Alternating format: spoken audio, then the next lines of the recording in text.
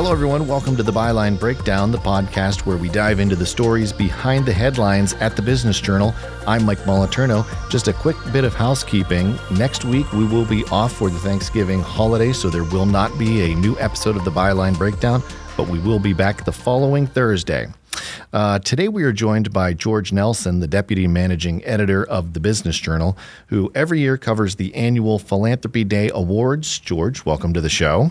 Nice to be here, Mike. Absolutely. So, George, your recent piece on this year's National Philanthropy Day Awards, could you share what goes into covering such an event every year? Well, the Mahoning-Shenango chapter of the Association of Fundraising Professionals, which hosts the local National Philanthropy Day event, recognizes the full range of philanthropy in our community, from small fundraising groups and even children and teens, to the people who typically get their names put on buildings.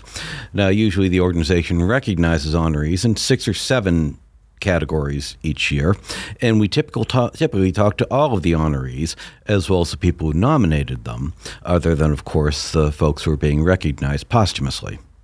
So it does take quite a bit of time to interview the various honorees and their nominators, as well as the co-chairs of the event. Now, ideally, these interviews are done in person, but in some cases, as with this year, when one of the honorees was better than an hour away, we'll do it by phone. And this is kind of every time that the leaves start to turn, I know that you're going to come and start talking to me about going to possibly go interview nominees. Right. And because it happens the same time every year. Yeah. Well, National Philanthropy Day happens every year in November. Right. So that's when we schedule our coverage. Usually we know by August, September who the honorees are going to be, and then we start making plans as far as reaching out and trying to get everyone scheduled so that we have the story to run in advance of the Philanthropy Day Awards event in November. And just so in case people are wondering, the actual event is happening the day that this podcast comes out, Thursday the 16th. So you can go ahead and check those out in case you're wondering. So George, alongside the main story that you wrote, you also, as you said, you talked to each of the individual honorees. Any stories or nominees that stood out to you this year? I'm always interested in hearing about what drives their philanthropy. Now, in some cases, there's a very personal focus, as with the Coleys or this year's Young Philanthropist Award recipient, Mackenzie Gale. You have Birdfish Brewing, a relatively new business, just started in the last decade, that maintained its philanthropic focus, even as it worked to navigate COVID-19, which crippled the hospitality industry, or Rick's Ranchware, which has endured all manner of changes in retail over the past 4 decades. Then there are just the ones that flat out surprise you.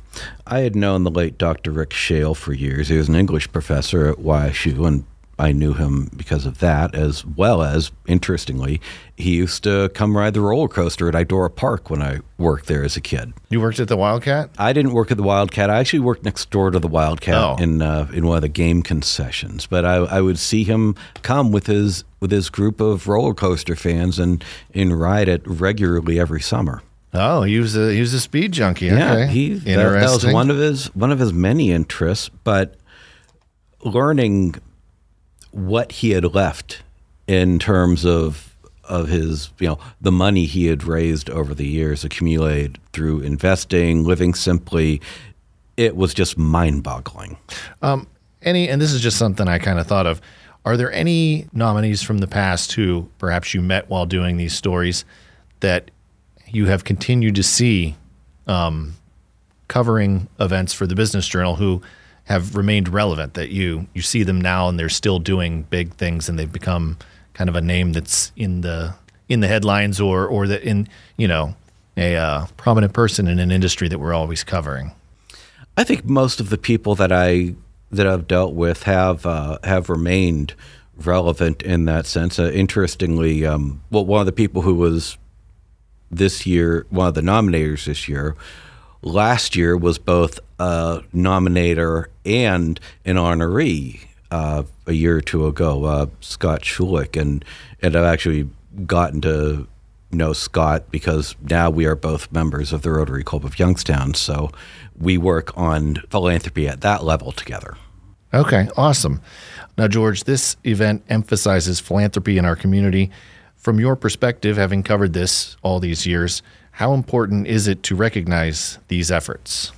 It's easy to assume that the people being recognized for philanthropy engage in it for ego or recognition or to promote their businesses. Most of the time, their giving happens under the radar. And generally, the people I talk to express embarrassment that they're being recognized at all. But I think the point is showing that people at all levels of the socioeconomic spectrum can give to make the community a better place. Sometimes that means giving of their time rather than their treasure. Basically, it's a way to inspire others to do good. So in your years of covering the awards, has this changed your view of philanthropy? I think I'm just generally more aware of what takes place under the umbrella of philanthropy locally. I mean, not only who gives, but who is doing what work in our community to try to improve it. Before we go, George, any final thoughts on this year's Philanthropy Day nominees, or any teasers or sneak peeks of some stories that you might have coming down the road? Well, a lot of the work I'm going to be doing in the next couple of months is going to focus on preparing for the upcoming 40th anniversary of the Business Journal in 2024, though not exclusively. The first edition of what was called at the time the Youngstown Business Journal was published in August 1984, and we will be spending next year marking that milestone. You threw in, though, not exclusively, as if any of us ever work on just one thing at a time. There are a couple of things. I recently went into kind of an interesting place. I don't want to spoil it necessarily just yet, but in the next issue, you'll be getting a look at a place that probably a lot of people are kind of curious about. Oh, okay, awesome. I'm curious. All right, because I don't know what it is. Well, thank you very much, George. It was very, very entertaining. And thank you for tuning in to the Byline Breakdown. Don't forget to subscribe for more behind-the-scenes stories from the Business Journal. Until next time, I'm Mike Molitorno.